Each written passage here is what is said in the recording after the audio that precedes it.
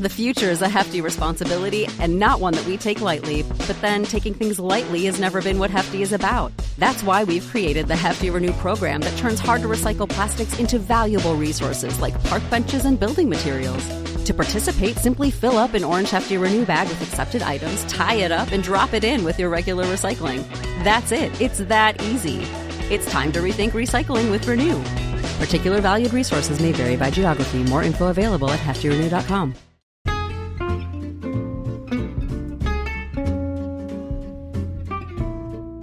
Hello, and welcome to It's a Fandom Thing. I'm your host, Erin Marlowe, and each week I'm joined by a panel of guests to discuss all things fandom and pop culture, primarily from a female perspective. You'll find everything from fanfic, to cosplay, to Schitt's Creek, to Supernatural, and everything in between. So put on your favorite piece of fandom merch, set aside that fanfic that you're writing about your OTP, and sit back and enjoy this week's episode.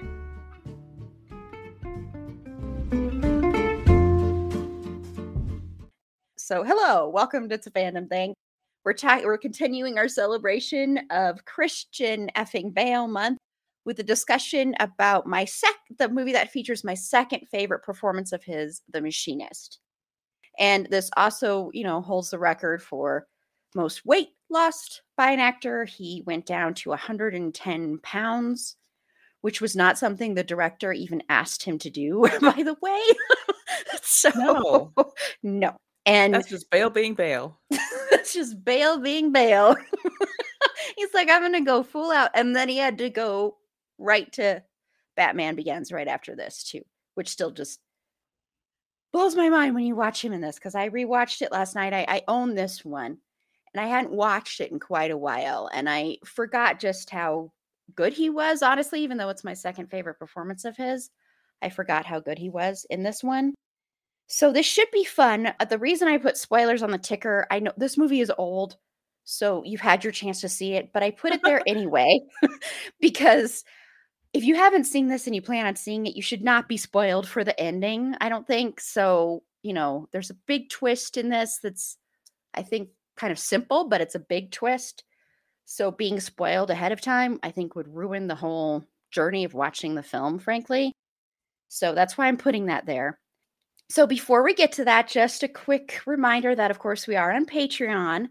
So if you want to support us for as little as $3 a month, head on over to our Patreon link that's in our show notes. It's on any of our social media. If you go to our link tree, you can get bonus episodes. We are recording a bonus Rent episode next weekend. I'm not positive when that'll be released. I'm aiming for by the end of January. And then starting February, we're going to be doing, of course, every season of American Horror Story, which sometimes I'm still wondering why I decided to do this, but we are. And then we're going to do a fanfic. It'll probably be 4-letter word because Mal is very insistent on this. They are one of our most ardent supporters, and they're also a Patreon supporter. So I kind of felt like I have to honor their wishes. And plus, I hear there's some BDSM in it. So that's a bonus for Erin. So I'm like, okay, I guess we could do that because I haven't read that one. So that'll probably be the one. I'm thinking that'll be in the summer sometime. And I've already got Carla on that one. And I think Meg, and I don't know. I think that one's already full, but we'll see. Okay, so before we dive into this very light, very easy breezy movie, Carla, what are you into this week? Well, what I'm into this week is significantly lighter than this movie, mostly because almost anything is. Both Bex and Meg recommended the series With Love from Prime. And so I started watching it, and it is completely my kind of thing. It's a family series. Well, it's not for family. It's a series that features a family, and they're Latina and they're amazing, and there's like a lot of drama, and there are a bunch of different ships and love stories. The acting is great, and it's just a lot of fun to watch. And we don't get enough series like this. It has its flaws, just because I think pretty much everything does, but it's super watchable, and anybody with access to it should definitely check it out. Yeah, when Meg mentioned that on her favorite things of 2021, I had actually never heard of that show. That was the first time I had heard of that show. So, yeah, I'll have to add it to my really short list of stuff to watch. Super brief. Yes, it's not like a mile long. Well, right before this, I watched the movie The Eyes of Tammy Faye on HBO Max. And I think a lot of people misunderstand who Tammy Faye was. Because, yes, she was wrapped up a lot with Jim Baker and a lot of that, televangelist stuff. And yes, that whole organization scammed a lot of people and all that kind of jazz.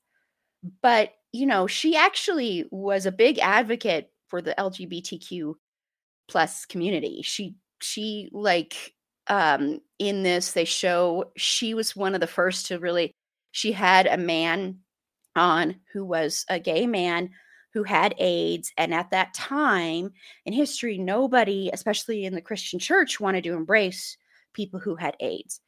And she was very much like, no, I want to, and I think it's horrible. We're Christians, we should be embracing you.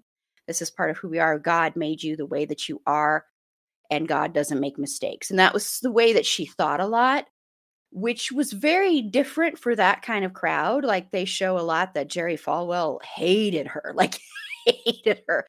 And I mean, anyone that Jerry Falwell hates is probably a good person. That's the kind of endorsement you want to have. Yes, exactly.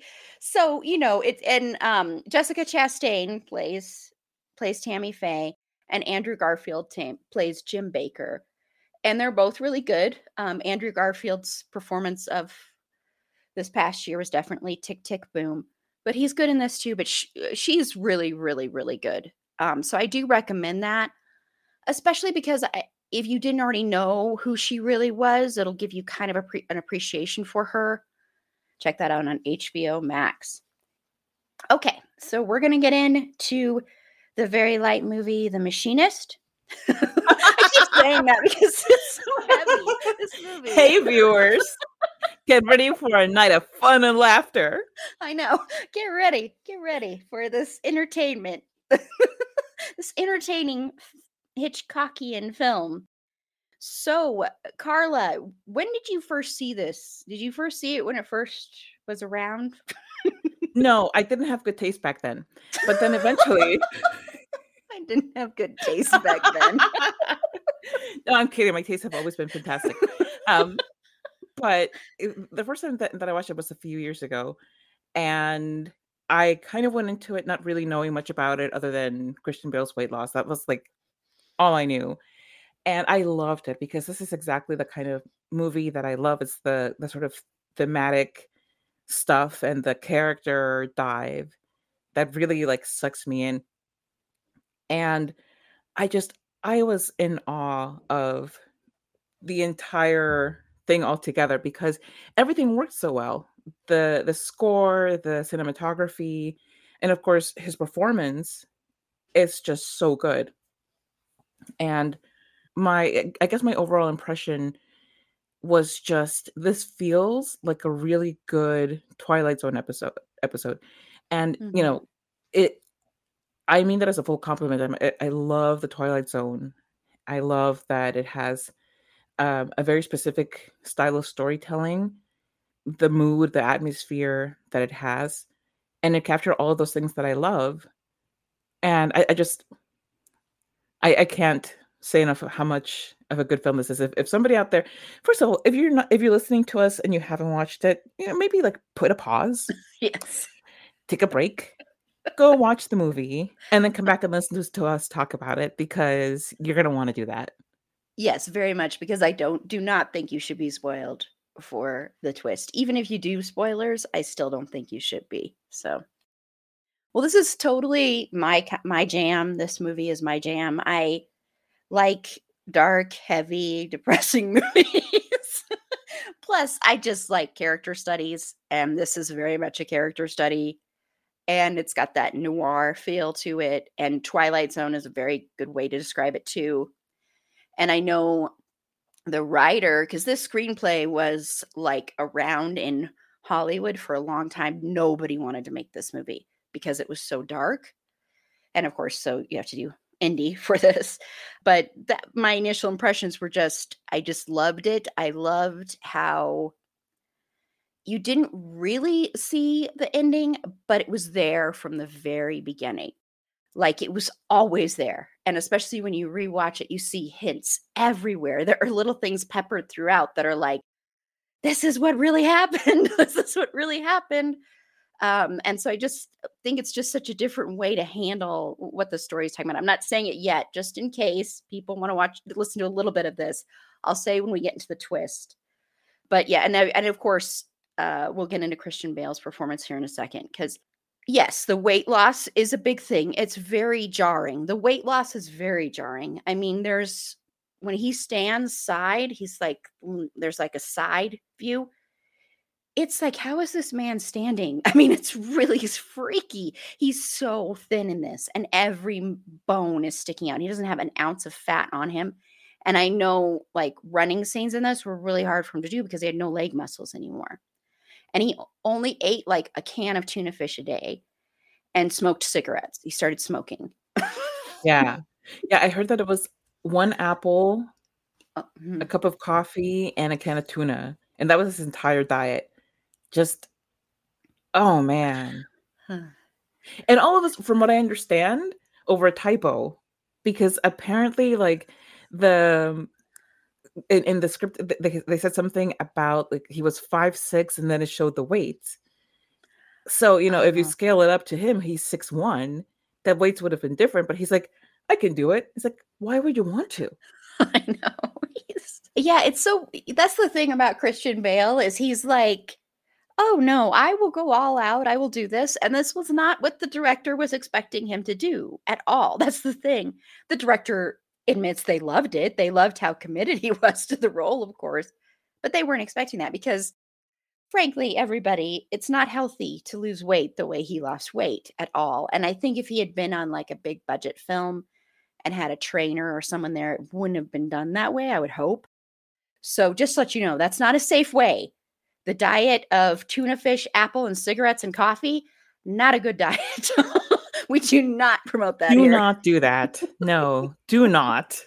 No, do not do the Christian Bale diet. I think he has since said recently that he needs to stop doing this stuff to his body because of his family. So, yeah, because we worry about you, Christian, especially in this. Yeah. Yeah. So let's talk about Bale's performance. Aside from just the weight loss, what do you think of his performance in this film? He just captures everything that you need to with his role. He has that that frenzied element, but it's subdued because he's so thin. It's, everything is kind of under the skin and beneath beneath the pallor and beneath the lethargy that comes from, first of all, not sleeping for a year, but most definitely from being so unbelievably underfed. Because you can see that Trevor has this energy in him that won't let him just be still. Like, he has to be, because he doesn't have a choice. His body is not giving him a choice. And any big movements that he has to make are by necessity, not by will. So you have that element of it. You have the paranoia that also comes from a lack of sleep. The mistrust and the constant worry about, well, not constant, it's like he comes to a breaking point and he starts to not know what's real and who to trust. He thinks all of it's real, but I think at the same time he's questioning himself a bit, because there's only so much that people can tell you. No, I think you're seeing things, before you can, you start thinking to yourself, am I might be. I'm not sure of anything anymore.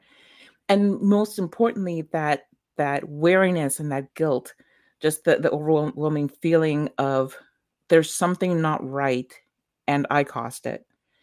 And it certainly comes to a head later on in the film, but it's played out so perfectly to where even though everything is pretty much wide in the open for you as a viewer, you kind of you kind of hope that you're wrong about it and that he is actually experiencing these things instead of imagining them, because he does become a sympathetic character.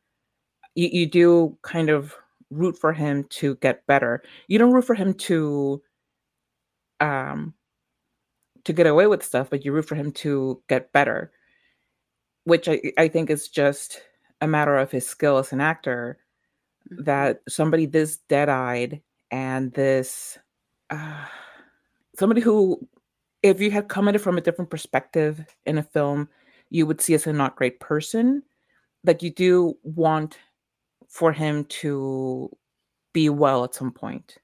Yeah, that's very true. This is a character that's very complex and very complicated. And there are moments in here, just the way he speaks, which is from the lack of sleep and from the fact that he's a skeleton walking, that are very slowed down and very almost deliberate. And everything is heightened for him, yet he's tired. He's like so tired because he hasn't slept for a year, which, by the way, that's impossible to do. Yeah, I was gonna say, I'm like, that sounds fishy. My guess is that he snapped on and off, and he just doesn't remember it because he's just so tired and skinny.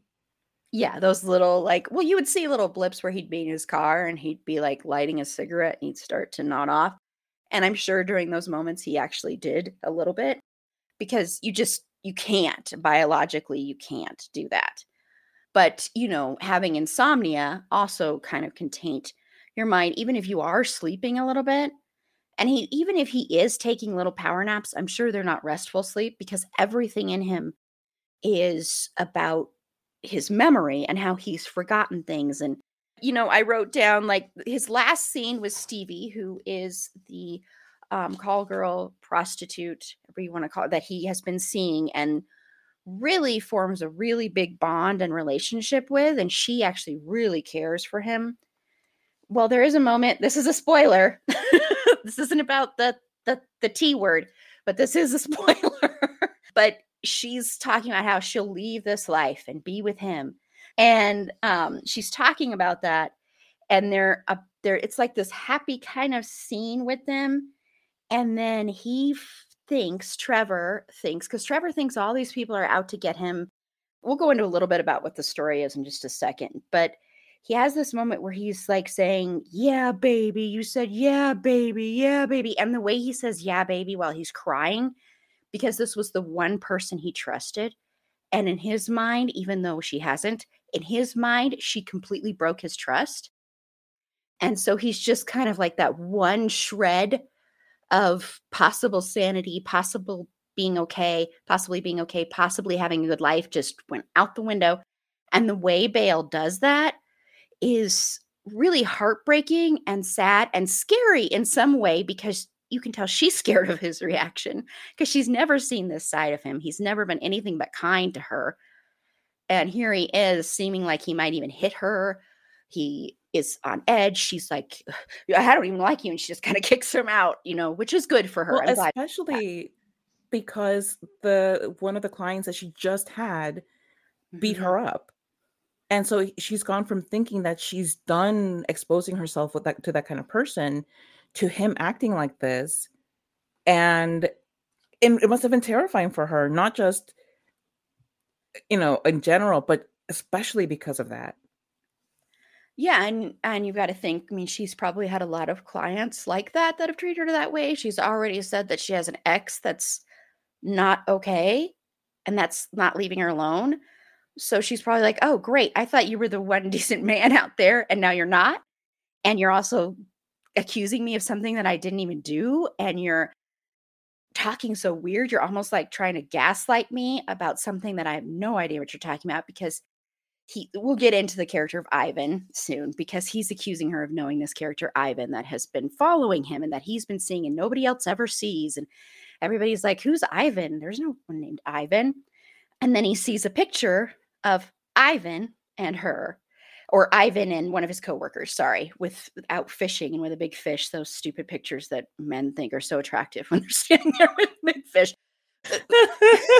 Every dating app I've ever been on. Yes. Why? Like, this is not going to get you laid, dudes. Oh my God. I remember when I was dating, and I was dating online, and I live in Florida. So it's in every single dude's profile picture. You know, like there's always one of them on a boat and they're holding a giant fish. And I'm like, I don't care. You think I'm interested in I don't want to go fishing with you. I know, they always think it is, or like, oh, I just went hunting and here's the thing I got. I'm like, this is not gonna be attractive, or here I am with my big gun. Right. Like, why? Like, is this a dating app, or are you trying to find fellow bros? Because I think that's another app altogether. If you want to find hunting and fishing buddies, yes, hello bros. Oh, we should. Okay, nobody claimed that. Nobody claimed that. Aaron and I, Blue Eggs, are gonna come up with Blue Eggs bro matching app. I'm writing it down right now. Blue Eggs bro matching. Yes. Yes, and it will be a $15 a week charge. Go big or go home, Aaron. We're gonna go with 30. Oh yes, that's a good. Yeah. Yes, it is the one and only Best Buds matching app. Yes. For cishet hunter fishers. Hunter fishers. So look for that soon from Blue Eggs. We are copywriting it right now. We're trademarking it. Nobody else can take this wonderful idea we're going to make millions on. We're going to approach the Shark Tank eventually. Yes, let's do it now. Okay, everybody hold on for a second. We have to go submit this application to Shark Tank. We'll be right back. Enjoy this music while you hold. I'm going to go back a little bit just for the people that I have a feeling people that keep tuning in have not seen this little gem of a movie. So just to give you an overview without the big T word. It's so hard not to say it anymore. Good luck. But basically, this movie involves a man named Trevor Resnick who weighs 110 pounds on a 6'1" body. He's basically a skeleton. He says he has not slept in a year. He works as a machinist we never really get a feel of what exactly that company does, but we get the feeling he's worked there forever. He doesn't really have a good memory. Like, he's always writing sticky notes to himself. Like, he always forgets to pay the utilities, but somehow always pays his rent early. Somehow he's always able to do that. But he basically is living in like a dream state. That's the way it's even shot. That's the way the color is. And he goes every night after work to a diner in an airport. In an airport, for some reason, he decides, he says, hey, if I ever need to go on the run, I'm at the airport. Where he talks to a waitress, Maria, who he has a very flirtatious, friendly, nice relationship with. She's always giving him pie that he never eats. Ever. You only see him really eating once in this film. And it's basically about watching somebody trying to piece together this mystery because this man, Ivan, shows up at his work when he's there taking a cigarette break. And he shows up there and nobody else really knows who this person is. And for Trevor, he feels like Ivan's trying to set him up for something. And there's a huge accident that happens at the place he works that causes a coworker to lose their arm. And it's basically his fault. It was an accident, but it's Trevor kind of leaned back against, started up a machine. They couldn't get his arm out because he was looking at Ivan. So Trevor's trying to figure out what is going on, what's real, what's not real, who is against him, who is, are there people plotting against him, that kind of thing. So it's a mystery until the big reveal. And he's also, every day, he has a sticky note on the refrigerator that's a hangman with a puzzle with, sorry, I have to count, with 6 letters. And the only ones he sees there first, like ER and then a few start filling in. And then at the end, you get to spell out the word. I wanted to just say that first so people sort of know. It's hard to explain this movie without seeing this movie, though, I will say.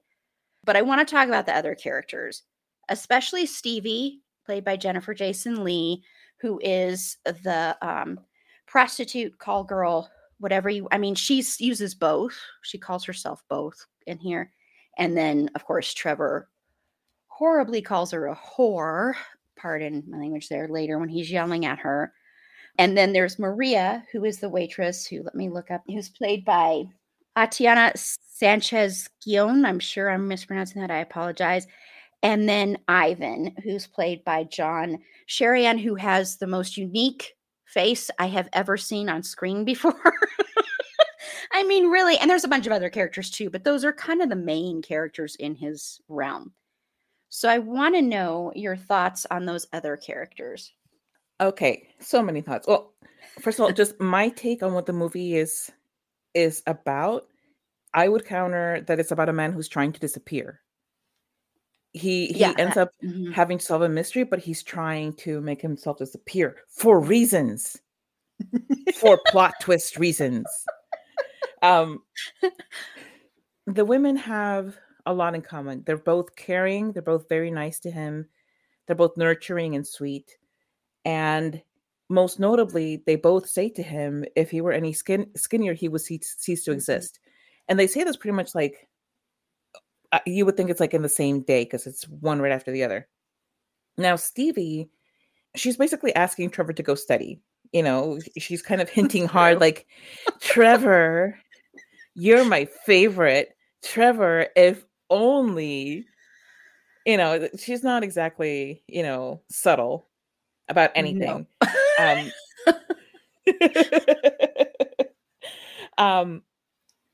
And also she unwittingly triggers a lot of things in him because she's just going on about her life and talking about things as one usually does. And and there are things that she says, like that comment about his body that obviously he retains.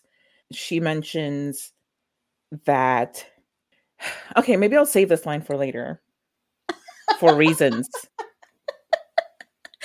I know what line it is too. I'm I have sure that one you written do. down too. Oh, okay. But Maria, she's very similar again in the ways that I described.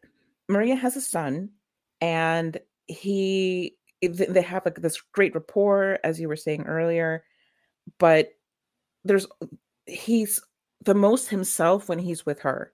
Mm-hmm. Even with Stevie, he's a bit shuttered, but with Maria, he's more comfortable and he seems to smile more and just feel more comfortable in his own very, very small skin. Also, you know, I wrote down that, you know, whether he has mother issues because his mom died, this waitress's mom died. They mentioned Mother's Day, like that's a day that they go out on this weird date, which I'm sorry, but like if you're some rando who comes into my airport restaurant every night, serves with your coffee and turns down pie, why would I invite you to hang out with me and my child on Mother's Day? I am sorry, it's not going to happen. Everybody, this is creepy. I did not like. But because all of this movie is from his point of view. Mm-hmm. And from his point of view, she's not a very good mother for the reasons that I just mentioned. But then also she goes and takes a call and leaves this fairly strange man with her son and lets them walk off. By the way, not mentioning that he's epileptic. All of these things, I'm like, I don't know, Maria. But okay, so all of that means something, though. It means something later on, and there's a reason why that perception of her as a mother is the way that it is, which you would imagine from. Okay, it's hard not to say no, it's okay. Now Ivan is fascinating because no one else seems to know about him. he exists at the corner of Trevor's eye, but doesn't seem to exist for anybody else. It feels for a while like, it has like that Fight Club feel, Yeah. where is he an alter ego? Is he a real dude? Why does his license plate happen to be the exact reverse of Trevor's license plate? Oh, so many mysteries. And he only seems to appear at certain moments, either when Trevor has completely let his guard down, or where he's at his most heightened. And that seems, he gets more and more keyed up seeing Ivan every time. And by the time that you get close to the end with Ivan ushering Nicholas, the little kid, into Trevor's apartment, you can't, you have lost all sense of trust that this person has any good intentions. But then that realness to him is so strong because now he's with that little boy. So there are just so many layers to why Ivan is there, and why Ivan is there really is to lead Trevor to take the right path. Because in this movie, there are several times where the right path is alluded to. You have in the ride that Nicholas and Trevor take in Route 666, which I'm like, wow, that is just incredibly over the head, hilarious.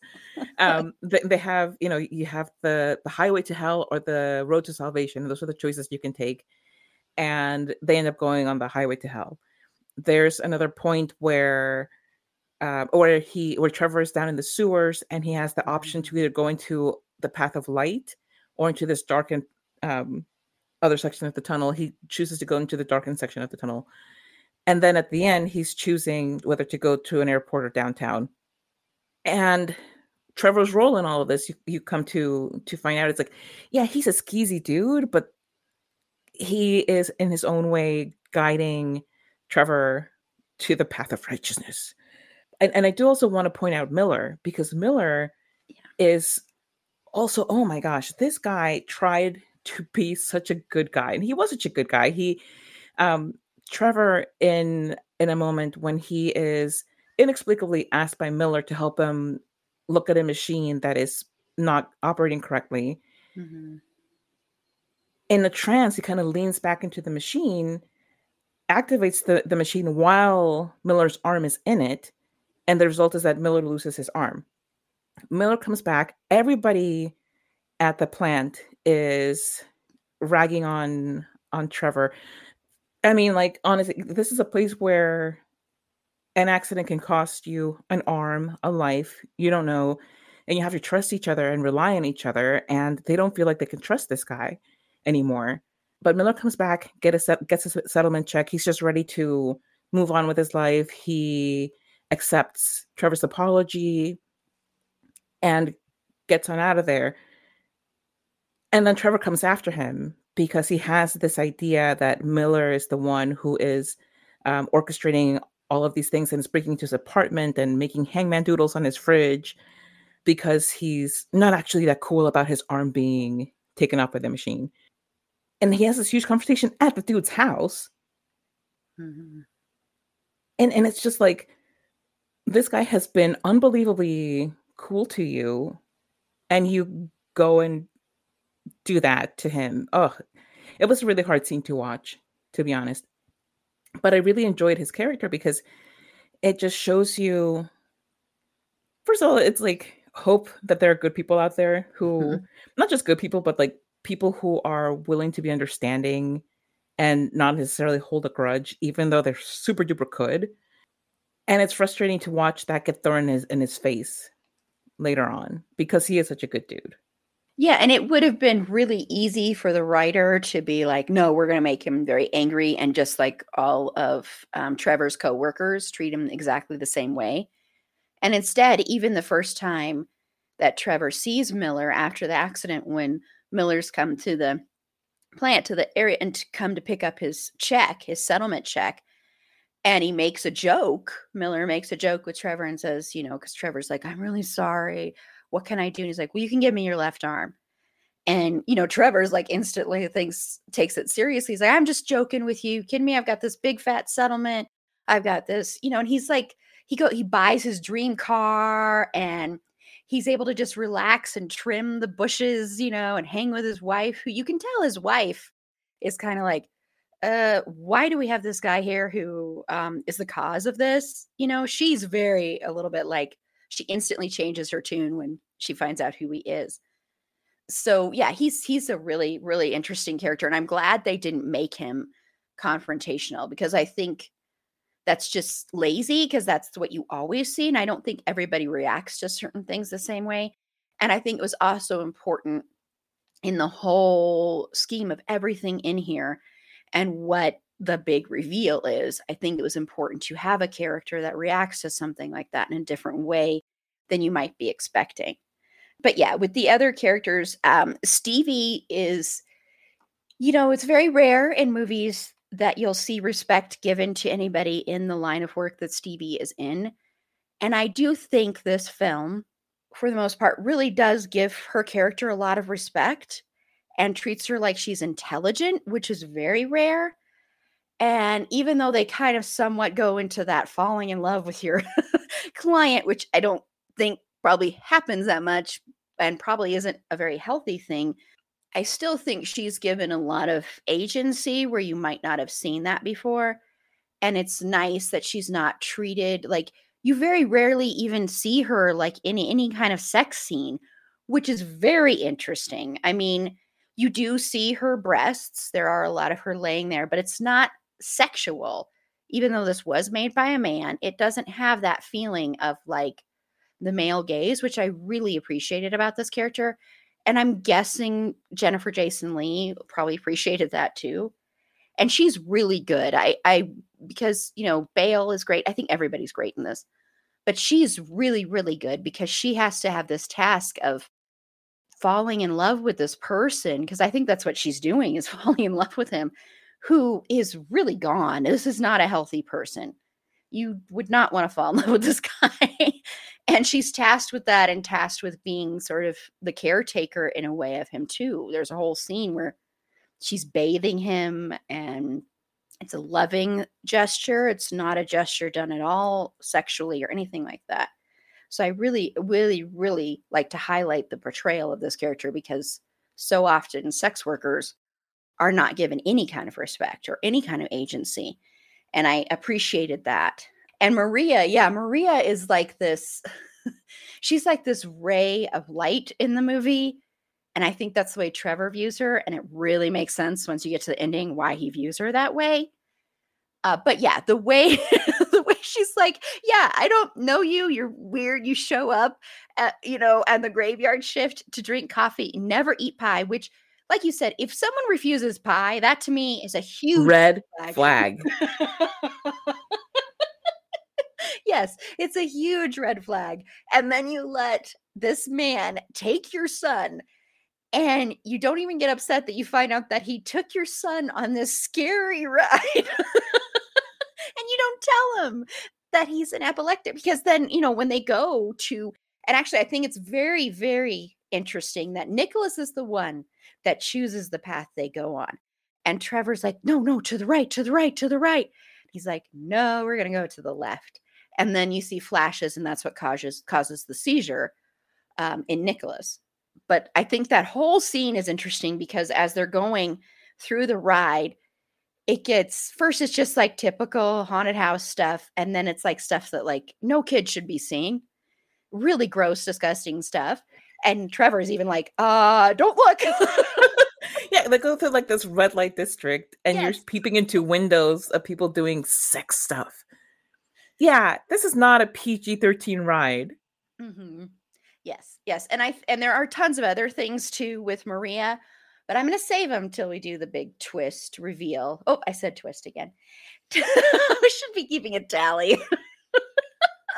But till we do the reveal, I'm going to save those just because they're little hints peppered throughout, and tons of them in this one, to what really happened and what it is that Trevor ends up unraveling, including something that Trevor always does, which I just think is so fascinating, but I think it should be saved for the end. But yeah, and Ivan, just such an interesting character, because he's so like his face. I'm serious. This face is the most unique face I've ever seen. There's something about his lips, and it just fits. And the way they light him, the lighting in this movie is. We're gonna get to the atmosphere of it here in just a second because it's just amazing. But his face is just so unique, and he has a hand that where he's missing fingers, and he put toes. They put toes on his hand to replace the fingers, which Like, that was an unnecessary detail. Why did we need to go there? I know. I'm still trying to figure out if there was a point to that one. That one didn't really quite make sense at the end, but And also because it's like that kind of like hang 10 kind of thing. oh, yeah. Yeah, but he does say the ladies love it. So. Which, let me tell you, I feel like that's just needless bragging because I don't see that happening. And I think I'll save all my thoughts on Ivan for the end because I think it's very clear what Ivan represents and what Ivan's role and purpose is in this film. And you could categorize Ivan as the antagonist, but really his purpose is a lot deeper than that. And he's always wearing sunglasses, always these big, huge sunglasses. He's always like too cool. He's driving this muscle car. He's just like, he's just that cool bro dude.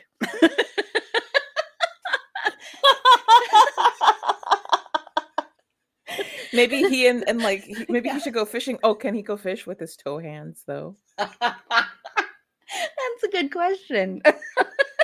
I've never gone fishing, so I don't know. Somebody out there, can you fish with toe hands? Look it up for me. Find out for me. Let me know. Yes. I mean, there might be people who fish with their feet because they have to. There might be people who do that. So yes, but it's one thing to fish with your feet as opposed to toe hands. I know that's true. Toe hands. It's the weirdest thing. I do wonder certain things in here if the writer was on anything when he wrote some of this in here. I think it's a valid question. Yeah. The future is a hefty responsibility and not one that we take lightly. But then taking things lightly has never been what Hefty is about. That's why we've created the Hefty Renew program that turns hard to recycle plastics into valuable resources like park benches and building materials. To participate, simply fill up an orange Hefty Renew bag with accepted items, tie it up, and drop it in with your regular recycling. That's it. It's that easy. It's time to rethink recycling with Renew. Particular valued resources may vary by geography. More info available at heftyrenew.com. So those are my thoughts on the characters. So let's get to the atmosphere because this is a noir / Hitchcockian feel to it. And you're not sure what's real and what's not. Just like Trevor's not sure what's real and what's not. So and the music is also fits very much into that. So do you like the atmosphere of the film? I love it. I think it's done so perfectly because you're kind of in this state that puts you in a similar frame of mind to what Trevor might be, where everything's kind of muted and fuzzy. There's nothing slick about it. It's that feeling of just surviving, like that's the feeling that I got overall from just the lighting and the set itself. There's nothing necessarily vibrant about it, which is perfect when you're talking about somebody who is barely alive. Mm-hmm. And everything, because it's from his point of view, everything has that same quality. And I like that it didn't let up. I like that it was unrelentingly this. If they had tried to, to put in somebody else's point of view at some point and make it glossier or something, I think it would have lost a lot of what makes this film work so perfectly. Feeling like you're kind of drowning, Mm-hmm. Like where you can't quite come up for air, but you're not really dying. That's what this felt like watching it. And I really appreciated it. I thought that they did an excellent job in bringing so much of Trevor's mindset and just where he was mentally to life even without saying a word.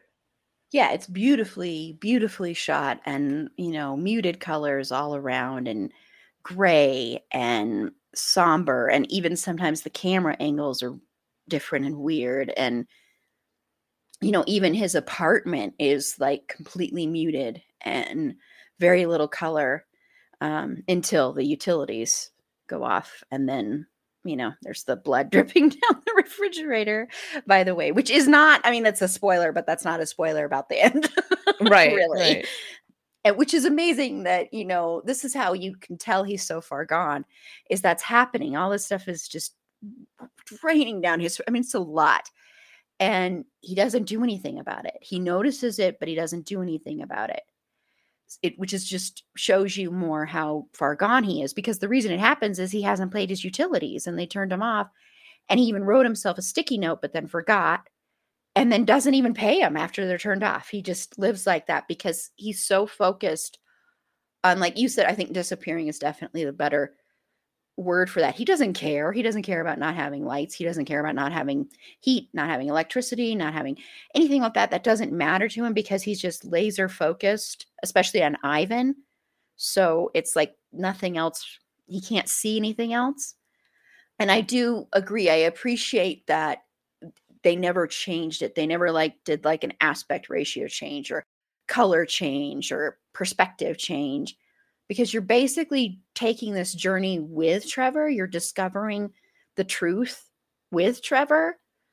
And like I said, when you go back and watch it, it's like boom, boom, boom, boom, boom, boom, boom.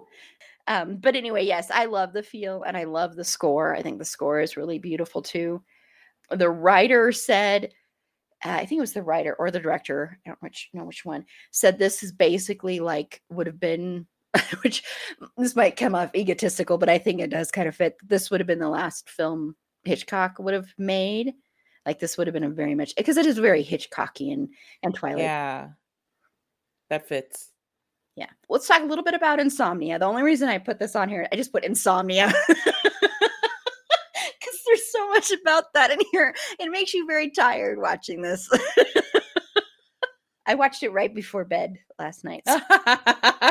Did you go and like just cuddle up into your bed and say, now I can sleep like Trevor?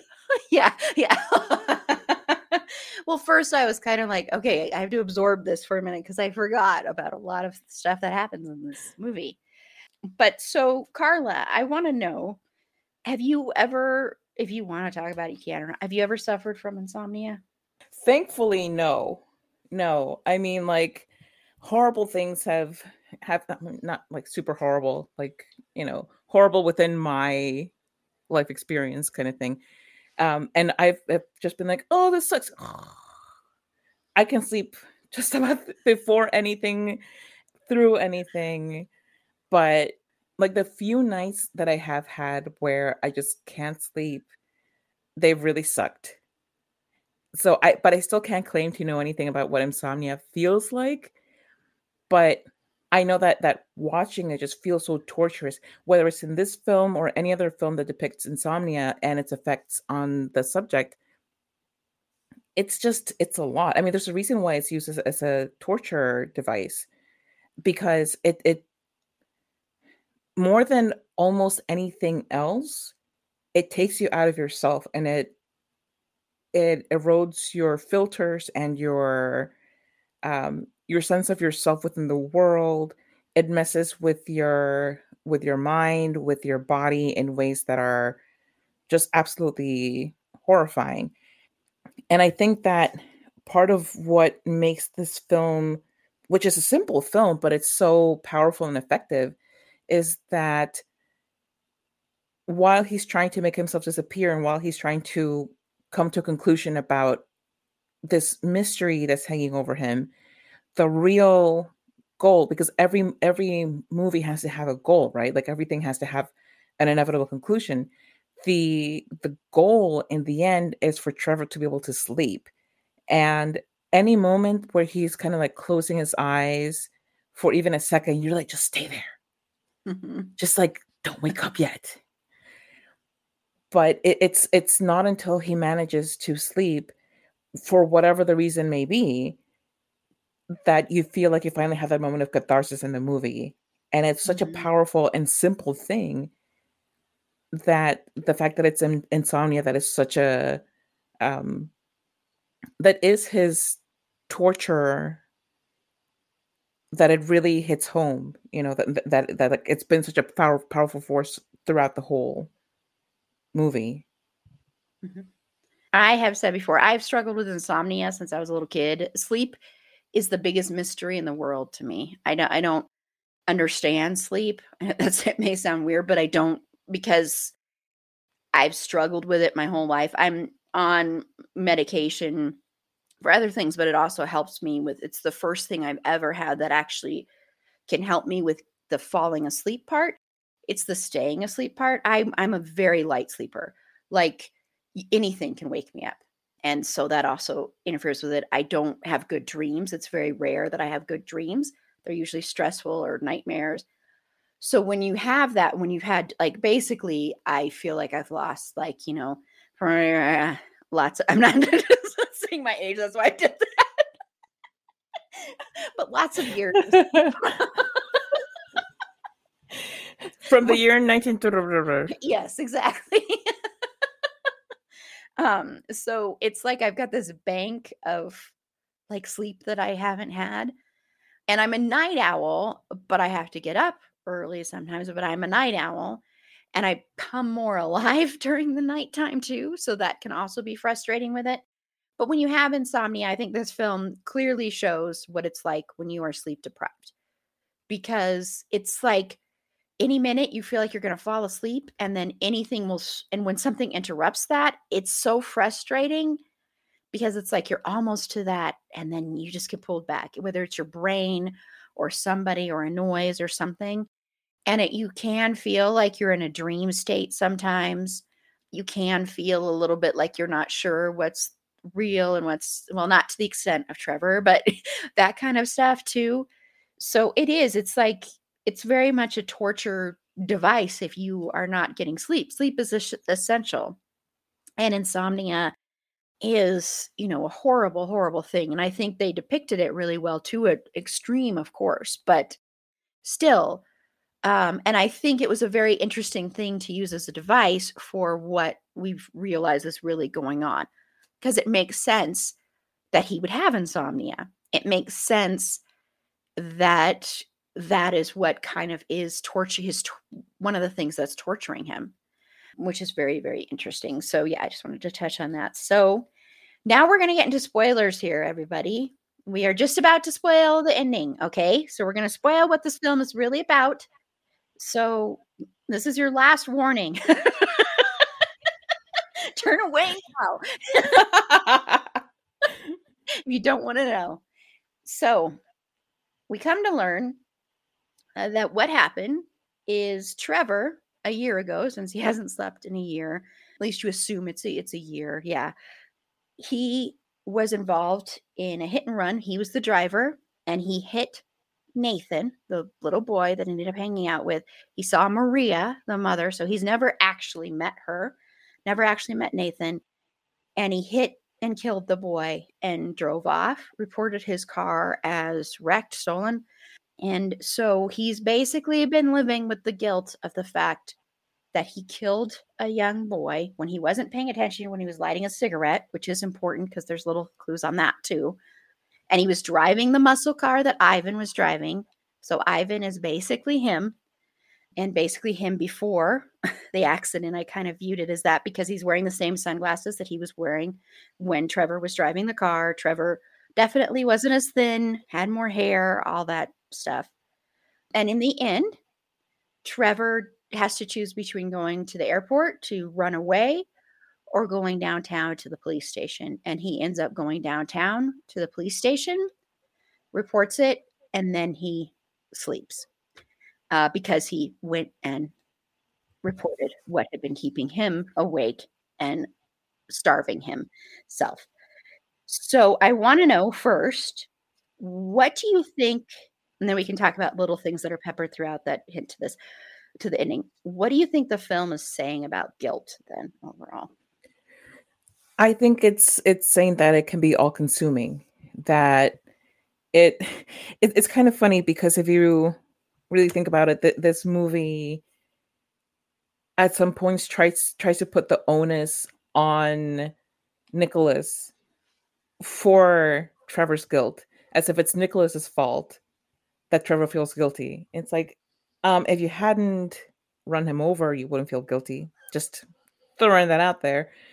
But yeah, there are just several times in the movie where it's like the film it wants so much for you to sympathize with Trevor that it sacrifices um that burden of guilt. In the end, it does come through because of everything that you have seen with Trevor not being able to sleep, with him not being able to adequately feed himself, to be a good coworker in a very dangerous job, to form relationships with people. I mean, to the point where he's going to an airport every night, not talking to somebody except for in his head, because in his head he's having all of these wonderful conversations with Maria, but in real life you find out that he just sits there and stares at his coffee and tips generously and then leaves. So he's not, the weight of it is there, and it's destroying him because he is in a way letting it. He doesn't want to admit the guilt until it is actually killing him. It's not until that point that he's like, okay, enough. I have to get this off of my shoulders so that I can sleep, and so that I can go, back to some semblance of normalcy. So this movie is fascinating because you can make the argument that it's really trying to let him off the hook in a way and let him unburden himself. And does he deserve to be unburdened? It's a lot of questions tied up in that. But I also think that just on its face, it's simply about how guilt can make you repress things, how it can make you, how people say that, oh, I've lost sleep over this. Like, he's actually losing sleep. He's his memory is faulty, his body is weak, he is actually dying. Is this his self-punishment that he is letting himself waste away, because even though he can't quite recall everything that he did, he feels enormously guilty about it. So it's a lot that you end up wanting to think about coming away from it. But I think that's part of the genius of the film, is that it's, the twist isn't so twisty once you go back and look at stuff, but the thing that you're really left soaking in is the feeling that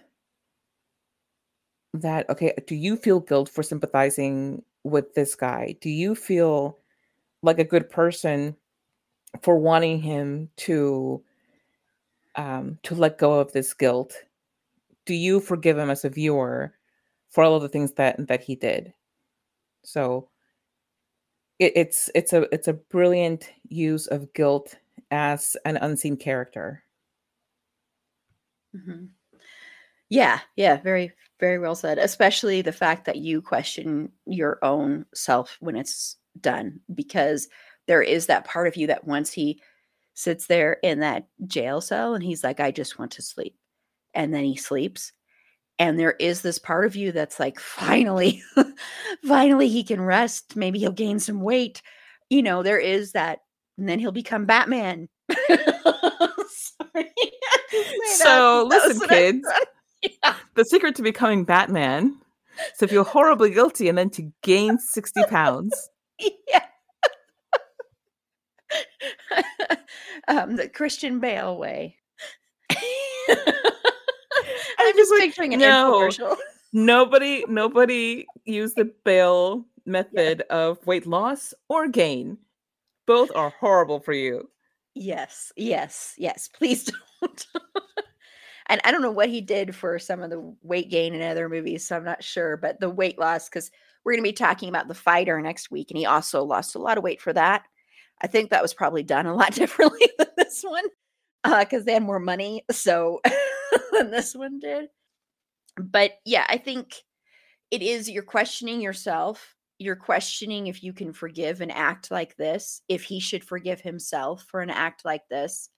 And the fact that his guilt, in a way, he was hiding behind his guilt. You could even say that. Like, he kind of used it as this mask and this shield so he could ignore and forget what he had done. And the fact that he had left, and the fact that he didn't stop, and the fact that he didn't turn himself in, and he had done this horrible thing. And there is the line that, I'm sure this was the one you were going to mention from Stevie, about hit and run drivers. Was that the line where it was? That's exactly it. Yes. The hit and run drivers, they ought to be hanged. And you always see the hangman thing. Yep. Yeah. Yeah. It's like, oh, what a coinkydink.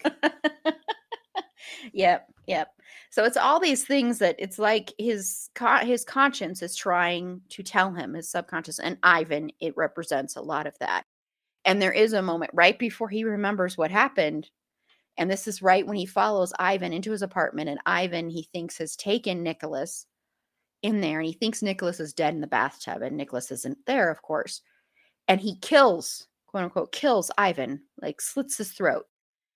And then you see him even wrap Ivan's body up in a rug, goes to go dump it. The rug rolls out. And I love the way they shoot this, because you see the feet, you see the feet, you see him, you see the feet, you see, goes back to Trevor, goes back to the rug. And then all of a sudden there's nothing in the rug, because Ivan isn't real. Ivan is part of his conscience. And so it's just fascinating, because it's almost like he had to kill part of himself, or go through that, to really wake up to what had really happened. And you also see him use bleach throughout this movie. He's constantly washing his hands with bleach, like all the time. Even when he goes into a restroom at a bar, and inevitably the soap dispenser breaks, and then there's a bottle of bleach, and so he uses the bleach on his hands. And he is like, there's a scene in the bathroom where he starts using a toothbrush and bleach and he uses all his bleach, and he writes down and buy more bleach. So to me, bleach is like something you're bleaching, you're trying to cleanse away everything. So that's another thing. I think he's trying to cleanse away that guilt, trying to get rid of that guilt with the bleach. So it is very much, I think it's about also saying that if you are guilty about something, if you don't deal with that guilt, if you don't face up to what you did, it will literally eat away at you and kill you. Depending on the person. I'm sure if this was a person that wasn't like, didn't have a soul or a conscience, or was like a serial killer or something like that, I'm sure they would not care like he does. But I think that's ultimately what a lot of the message also is about. And also showing, it's interesting to watch a movie and follow a movie, and you don't know till the end that you're following it through a criminal's mind, really, through someone who broke the law, through someone who killed someone, it would be vehicular manslaughter, but and left and didn't stop, didn't want to, do anything. And so that's really, really puts a lot of onus on the audience to decide, well, how do you feel about this guy now that you know that what he really did? Do you still care about him? Do you still want him to gain weight and sleep? Or do you want him do you want him to be hung? I mean, that's really kind of the moral conundrum there. And I still don't know what the full answer is, because what he did was horrendous and horrible. And, I'm glad we didn't really see like a reaction of Maria finding out that finally the man who killed her son has come forward. And we don't even know if Maria and Nicholas are their real names, really, because we never met them. So that could be the name he just came up with. Because we never really met them. And then it also makes more sense why he's hanging out with a kid at an amusement park, and the mom's just like, okay, because I don't think that mom would have been like, okay. Yeah. I mean, seriously, it's like that made me feel so much better about Maria. Yes, I know. Which is awful. It's like, okay, she's not real in the way that we say real. Okay, cool. Yeah, she's not really letting her son go off with this weird guy who doesn't eat pie. I mean, if you take away anything from this episode, learn this, ladies. If the guy won't eat pie, You gotta say goodbye. Thank you. I'm like, what? I'm trying to think of a word to rhyme with it, but that's good. Yes. Yes. So there you go, ladies. Lesson learned. That's actually Feel the free to real give your advice. That's what it was really about. So I want to break down a few things in here because throughout the movie, there are hints everywhere. And once you know what really happened and you go back and you watch it, you're like, it's right there. Like Like they neon. spell it out for you. They do. So I want to talk about those. So are there ones that you want to point out? They might be all the same ones I have, but yeah. Yes. There are so many, and you probably have them all written down, but I'm gonna say them. Awesome. All right. So the first one is right in one of the very first scenes. After you have the flash forward to him taking the rug and the rug unrolling and the body is in it, back when you think that there is a body. And then you have the guard approach him and shine the light in his face and everything. He's holding this big yellow flashlight. And then like right after that, you're in Trevor's house and right there on a table is a big yellow flashlight. And that's when you know, haha, something is not right here.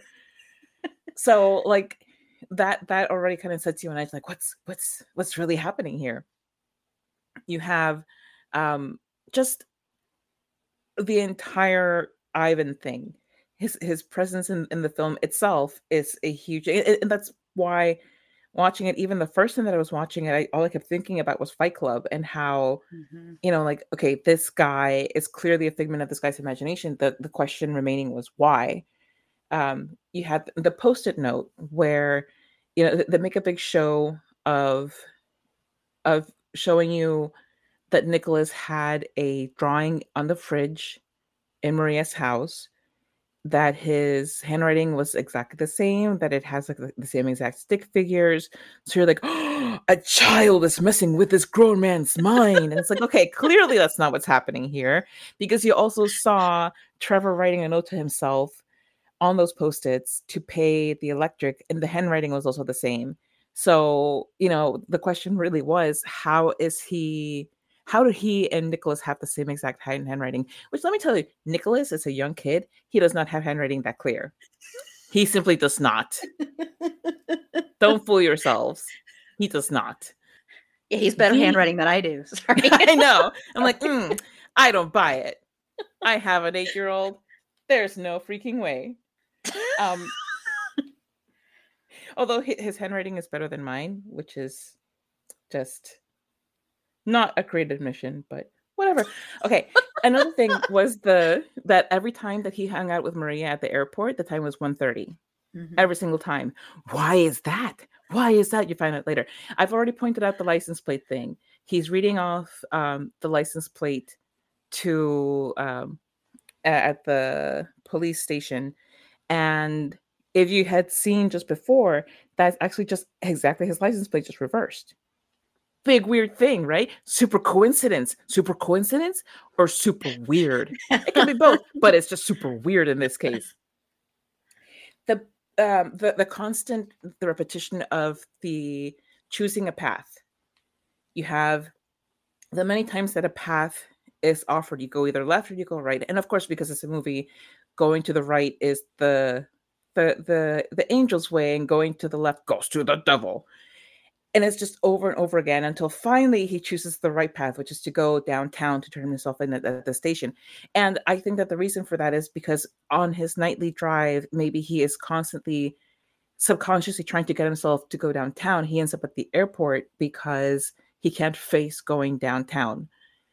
And the most dead giveaway in the entire movie is the scene inside Route 666, where the entire ride is just spelling out for you everything that happened. It shows you, they run over a kid and they don't stop. You have a mother weeping over a grave. You have that little red light section where there's a lot of porny stuff going on with the red lights and all that. And the man hanging, hangman, a man hanging. And that's something, like a manifestation of his guilt is wanting to disappear, wanting to die. In his real way is not sleeping and not eating, and in this fanciful way it's the hangman thing. So like you really, like I said, like in a lot of ways this film tries to distract you, and it does it pretty successfully from putting everything together, because it's just, you're just so caught up in Trevor and in his journey. And then when you get to the inevitable conclusion, which is really just not that shocking because you've seen all of this stuff, it's more of a letdown because you kind of hope that wouldn't be what's happening, because you've come to like this guy so much and you just really want to root for him, but it's like, man. But yeah, they really do put everything out there, and then you go back and rewatch and you're like, damn it. It's so good. Yes. I think you said everything except for the fact that they go to Route 666 in the muscle car that Trevor was driving when he hit Nathan. There's a little thing that says it's a Route 66 is hanging on the rearview mirror.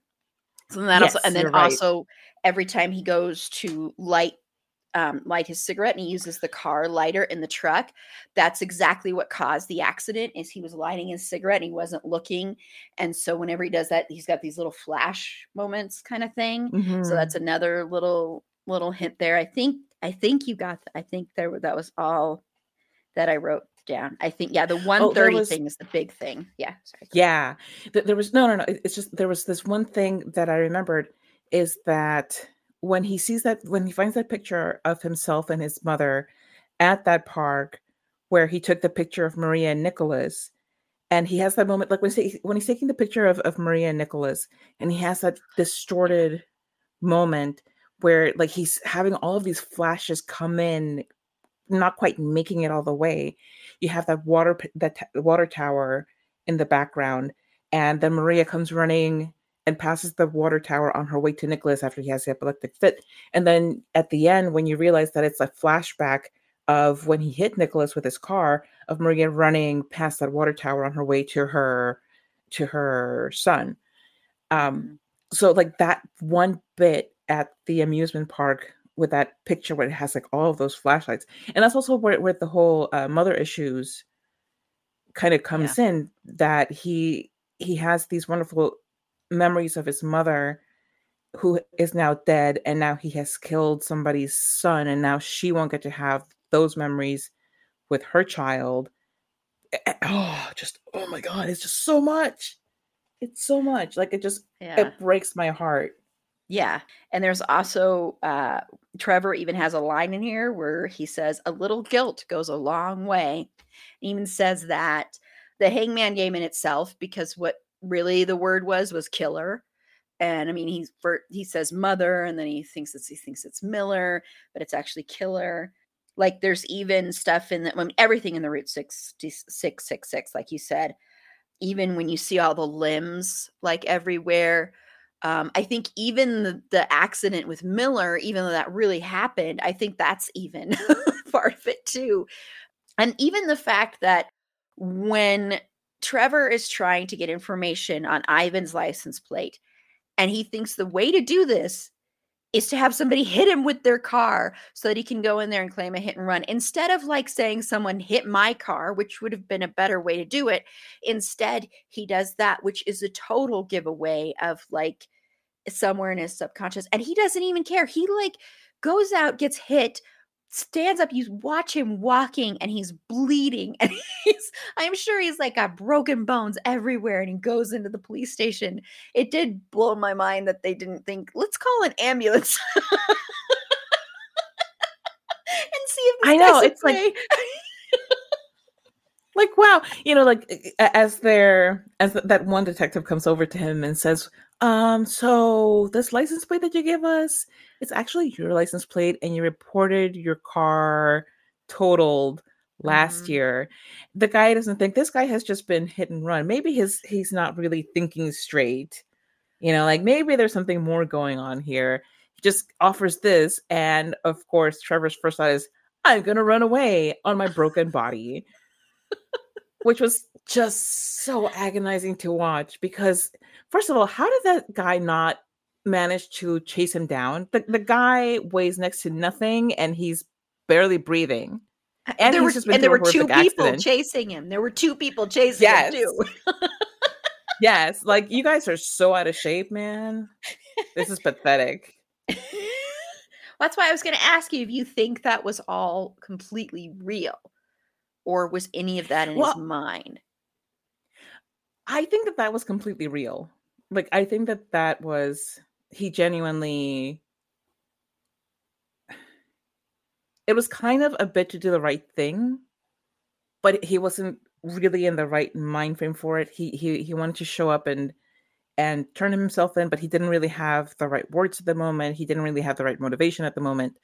And then it's just the ineptitude of the police, of being so out of shape that they can't they can't catch a guy who's barely alive.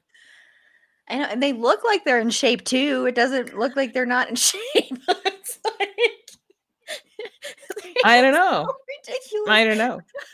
Especially when he has that whole moment pausing there, trying to decide whether or not he's going to open up for the sewer, and I'm like, they could have caught him. Like, and he's having like the hardest time lifting the sewer grate because he can barely breathe on his own. He's just like, which was so hard to watch because and especially because when I rewatched it after binging the Batman movies, and he's like basically throwing sewer grates all over the place every third scene, and this one he's like, Christian, this is not a good thing. No. Oh, Christian. This is why I worry about you. I know. Hi, Christian. Hi, Erin. I've come to discuss a little something with you about my body. I know that you're concerned, but do not worry. Don't worry about this body. Don't worry about it. I have to know, Christian, have you had tuna fish since you made this movie? Well, Erin, for the longest time, I did not. I could not. And I shan't. Possibly ever again. Except for this one time that I accidentally had tuna fish when my Grubhub delivered a tuna sandwich instead of a chicken salad sandwich. Oh my gosh. I hold no grudges against them, though. I rated the driver very nicely. It was not his fault. It was the sandwich shops. They can only do so much. Well, Christian, I want to just applaud you for this amazing performance. It's my second favorite of yours. I think you're amazing. Thank you. I too think it was amazing. You too think you were amazing? Yes, it was quite difficult to get myself to that state in my body, as you can see from this depiction here, which is not my current body. This is simply a simulacrum for your enjoyment. Yes, I definitely print screen that because our listeners who haven't watched this and our viewers have to see that, because that's amazing. That looks just like your body. Doesn't it though? I've worked very hard on this. I commissioned it specifically for this episode of your podcast. Thank you so much. And I just want to know one other quick question here. Are you promising right here you will not do anything like this ever again, right? Like this kind of weight loss, at least this way, where you're just eating an apple and tuna fish and smoking and drinking coffee? I can promise you that I will not follow that exact same diet ever again. I am now also eating marshmallows. Oh, that's right. You and your marshmallows. If that serves to reassure you at all. Yes. Oh, one other really, really important. This is the most important question you will ever be asked. Eden, anything for you. Do you like pie? I love pie. I love to look at pie. I love to smell pie. I love walking by pie. And eating it? I enjoy all aspects of pie. Good. Then you can still be our unofficial mascot. Fantastic. Thank you, Christian. You're most welcome, Erin. It was a joy to see you again. You too, and I'm sure we'll be seeing you again soon. Sure. I'm like, are you gonna It is say my month after all. Yes, and Do you your see what I birthday's did coming there? up. Did Yes, you see what I did there? That was an actor thing. I That was did a an actor dramatic thing. pause. It was a dramatic pause. Yes. I wanted to keep you in suspense, and I succeeded. You did, Christian, and happy early birthday. I hear your birthday's coming up. Shh, don't jinx Oh, it. We do not sorry. talk about my birthday before the actual birthday. Okay, sorry. I didn't How know that was dare a you? thing. It is a Welsh tradition. Is it really? It is a Welsh tradition. We do not talk about our birthdays before our actual birthdays, lest they not come to pass. Oh my gosh. That's amazing. I did not know that. Well, thank you. Thank you. Don't you I feel more learned something cultured new. now? I do. Definitely. Well, now that I have taught you invaluable lessons, I must go.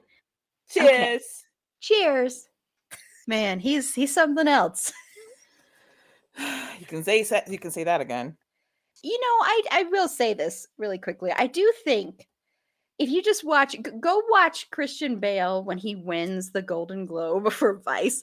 That's the best accepted speech in the world. That is fantastic. Oh my god. Especially when it says, I want to thank Satan for this character because he was playing Dick Cheney. And when he, like, you know, Adam McKay was like, I've got to find somebody with zilch charisma, no charisma at all. Bale, that's that speech was just it was so perfection. good because you look at him and you're like, he's the most serious actor, but then you watch him at award shows and it's the exact opposite. Mm-hmm. He's It's just amazing. a goofy old dude. That's why I actually think he'd get a total kick out of this. Seriously, watching that, I'm like, yes, Christian Bale. If you ever do watch those, please know that it's done with love. yes, we love And you. you can come to my house and have marshmallows anytime.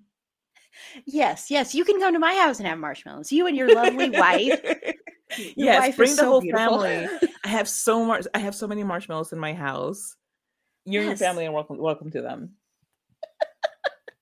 Yes, and I know you're an animal lover and an animal advocate person, so you can hang with the cats with Carla and hang with the Fergie. We offer treats and fauna. How could you say no? I want to point out something. This is amazing, Carla. I think this is the first episode we've ever done where it's just us. We're basically at the end, unless there's anything else you want to add, and we're at an hour and a half. This is amazing. I know. Listen to me. I am so shocked because I keep looking at the time and I'm like, nah. Is it counter broken? I know, this is very weird. I'm like, did I forget something? Was there something we didn't really talk about? But no, I know we touched did. on everything. It's amazing. Like we went on a tangent, but we mostly stayed on topic. Aaron, like, are we okay? I know. Is there something we're hiding? I'm concerned. Christian Bale's concerned. Christian's concerned. But yeah, this is amazing. This is incredible, Carla. I think we deserve a medal or something for I this. think so too. And I think everybody owes me an apology. Everybody who has been like, Carla, talk so much. Everybody shut up now. Shut your faces with your words.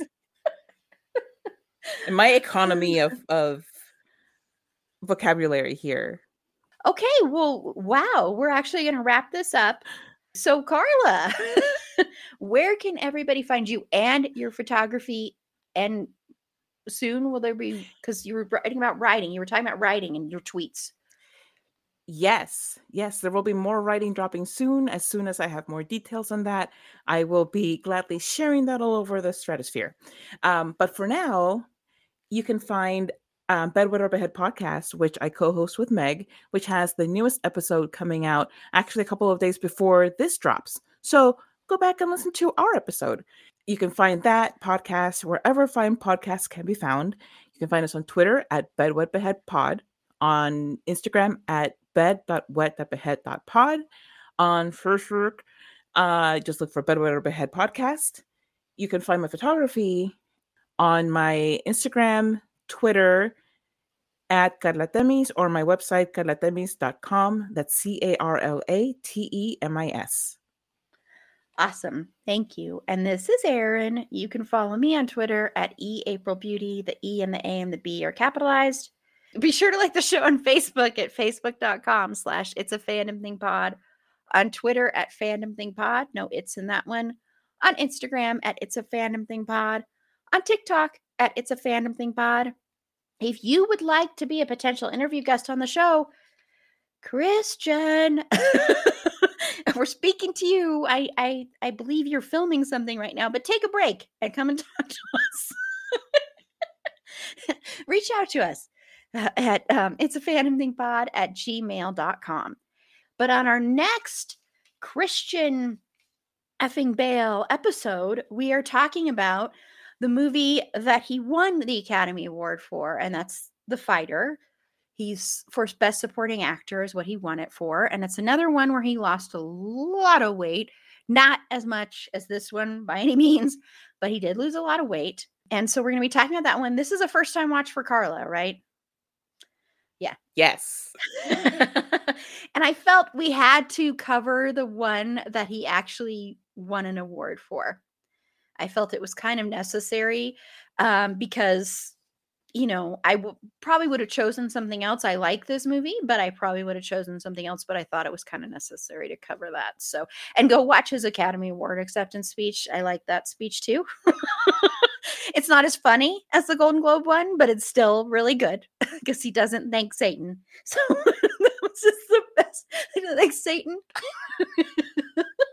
Unfortunately, The Fighter is not streaming anywhere right now, but you can rent it for like $3.99 on Amazon, Vudu, YouTube. So it's available for that if you want to watch it before, and if you haven't seen it before. It's a good movie. It's a good movie. I'm not saying it's not a good movie. And the director, will probably be talking about the fact that the director, even though he directs a lot of movies I love, is very problematic. And that's David O. Russell. So, and so is Mark Wahlberg is problematic too. So sorry, Carla. I know that was part of the reason I almost left it off, because I was like, the trash. Okay, well, that's it. So until next time, remember, it's a fandom thing. Black Lives Matter, and stop Asian hate.